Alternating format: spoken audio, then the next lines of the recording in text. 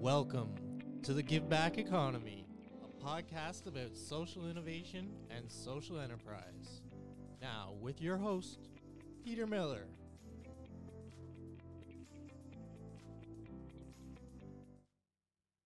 Welcome, and today we're going to talk to Wayne St. Denis of an organization called Ice Owls, where he's the president and manager.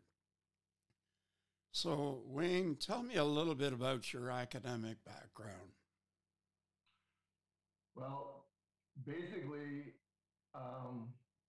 when I left high school, I lost my vision shortly after that. So my academic background didn't start till my late 20s, where I took some courses at Ryerson in the information technology field, and it was a year and a half straight course.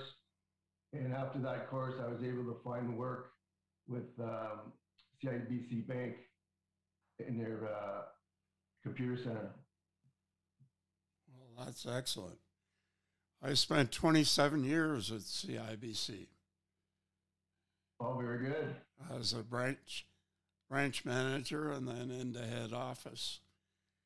Oh, very good. So, having said that, somewhere along the line, you decided to play hockey, obviously a passion of yours.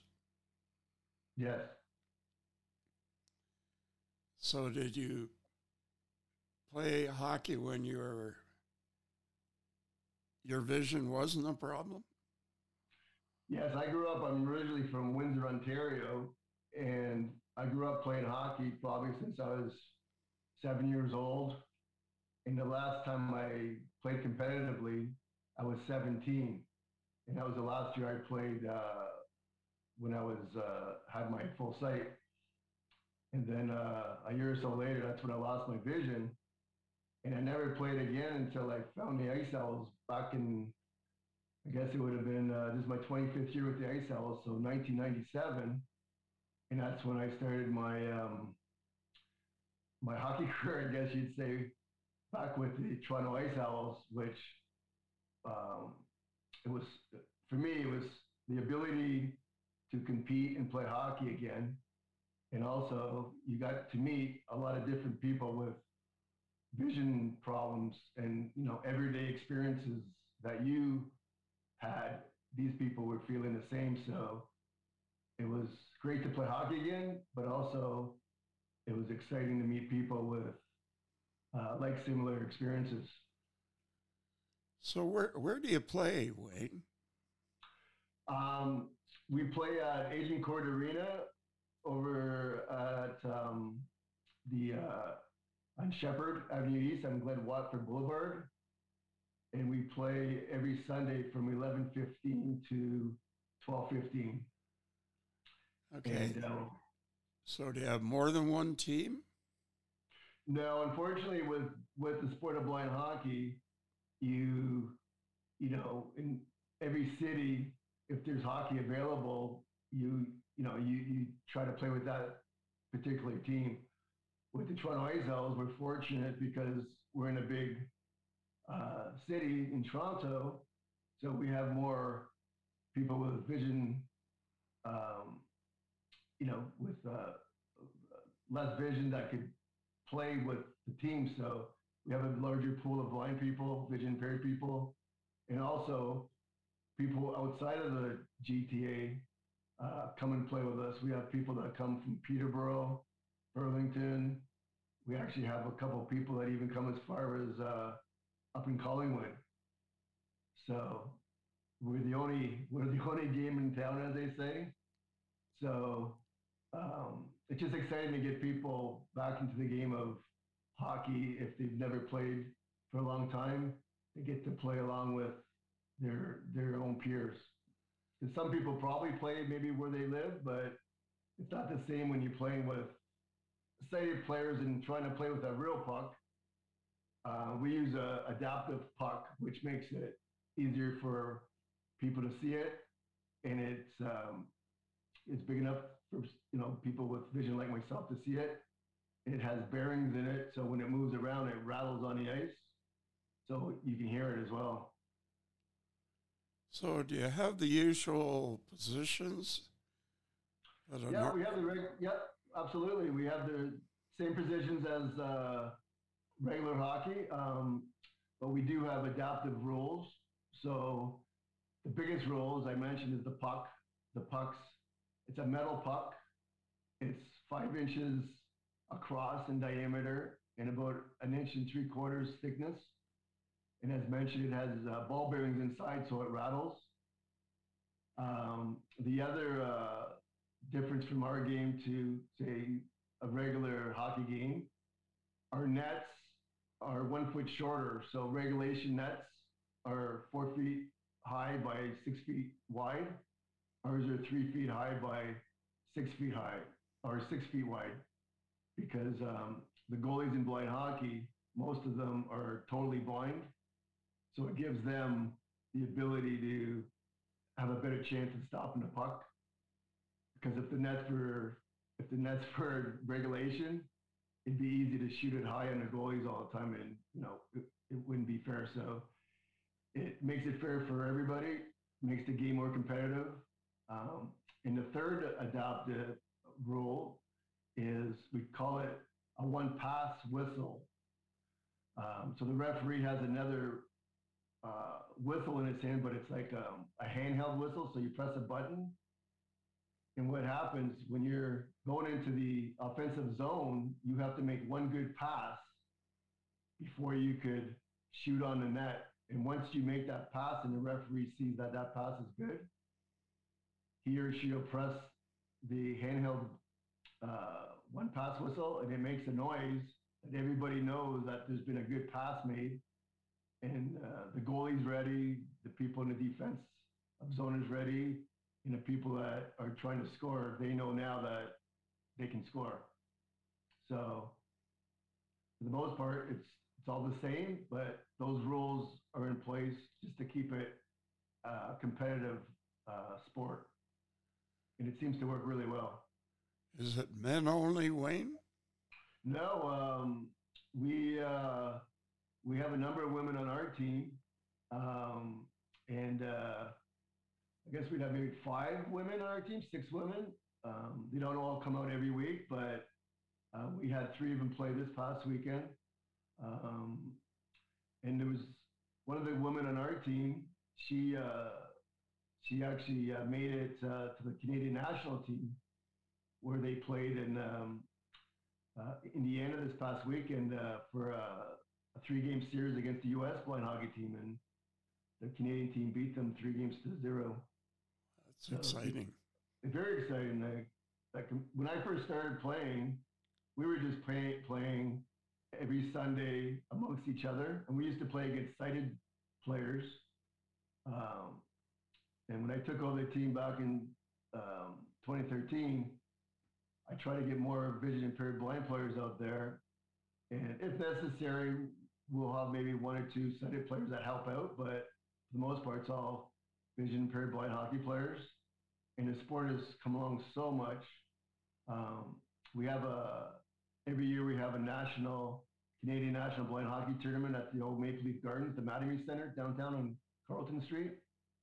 And there's over 120 players across Canada that come to that event.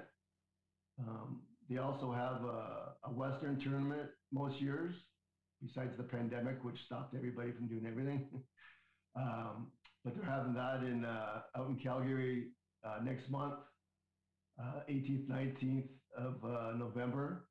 So players across Canada, some players in the U.S., and even some players in Europe are going to come and compete. So it's exciting. And usually in the summertime, we also have a hockey camp, which we had this year. We had it in Halifax, the long weekend in August. We had a hockey camp in Halifax where all the players got together, and it was 5 days of skating drills, shooting drills, competitive drills, and you got to play in scrimmages as well. So just makes your hockey skill and IQ get better, and for the game, it gets better as well. So it's exciting. there's also a lot of different youth programs across Canada. There's one in Toronto that they play every Sunday, and it's blind youth that get together and play. So hopefully, as those kids get older, they'll join the Toronto Ice Owls, the adult team. So lots of exciting things going on. That is exciting. So I can see where you're going to be setting up other clubs in other provinces. Well, there's a number of them. Like when I first started, I didn't really know of any other clubs, but we're probably the world's oldest and longest running hockey program. We started in 1972, and we're still going today. So we celebrated our 50th year this year, so Wow. it's pretty awesome. There's a team in Montreal. They've been playing since the late 70s. I think they started in 78. And there's another, they're called the Les Bouts de Montreal, which we found out later that means owls. So there's the Owls of Montreal and we're the Owls of Toronto. And there's a team in Vancouver called the Vancouver Eclipse, which they have quite a few players there too. So those three cities have more players so they can basically have, scrimmage games every week. But there's there's quite a few other cities that have programs, and they're just trying to get a lot of players, build up the, every year try to get more people out and playing. So, so there's a lot going on across Canada and in the U.S. as well, and in certain places in Europe, it's getting pretty big. In Finland, they have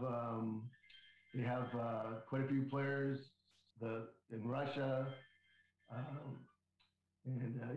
so it's going to become a world event soon, and they're hoping to have a big event in the next few years to promote it worldwide.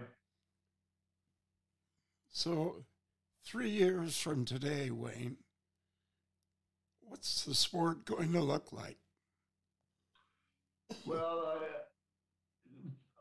the people who are running Canadian Blind Hockey, and even myself, we hope that, in the next 3 to 5 years, hopefully 3 to 4 years, in 2026, there'll be some sort of either a Paralympic like trial sport showcase, and then eventually it'll become a Olympic sport, like for the Paralympic Games. Or if that doesn't happen, it'll definitely be a world tournament where there'll be teams,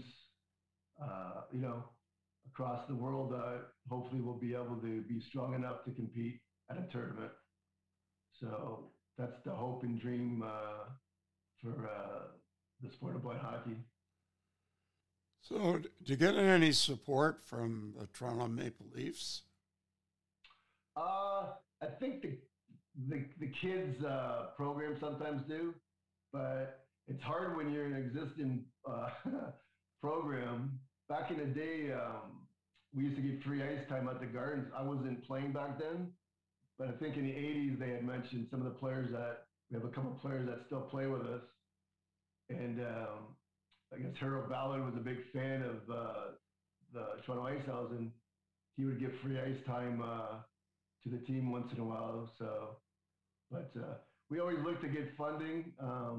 It's hard sometimes, but we do raise money and have fundraisers. We had a big fundraiser this year in April. A few of the players that live up that way, they did a fantastic job doing the fundraising part of it. And I organized all the players and transportation, and that with some help from other players to get us down there and raise a lot of money for us and also for local charities in the area. So, it's good for the community, and it's good for us to go there because it showcases the sport of blind hockey. And a lot of these communities, when they see us play, they just can't believe it because everybody on the ice is vision impaired, and when you watch it, it's pretty fast. So it's not like people are trying to find a puck in a corner. It's up and down the ice. Goalies making great saves. So I think people just get a kick and think it's exciting to watch. So, how do people find out more information about Ice Owls? Well, they can go to our our website, iceowls.ca. I'm going to be working on changing that, but it's still up. But you can go to our Facebook page, Toronto Ice Owls, or you can send an email to torontoiceowls@gmail.com, and I'll get that email and I'll respond probably within 24 hours. If anybody wants to know more about the Ice Owls, or if you want to help sponsor us in any way or support us in any way, that would be awesome. We're always looking for support. Okay. Well, Wayne, you're passionate about what you do. You've grown a very successful organization. And I want to thank you for spending your time this afternoon to tell everybody what you're doing.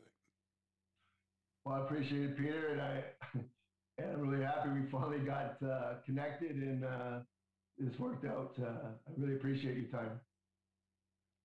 Okay, thank you. Okay, thank you.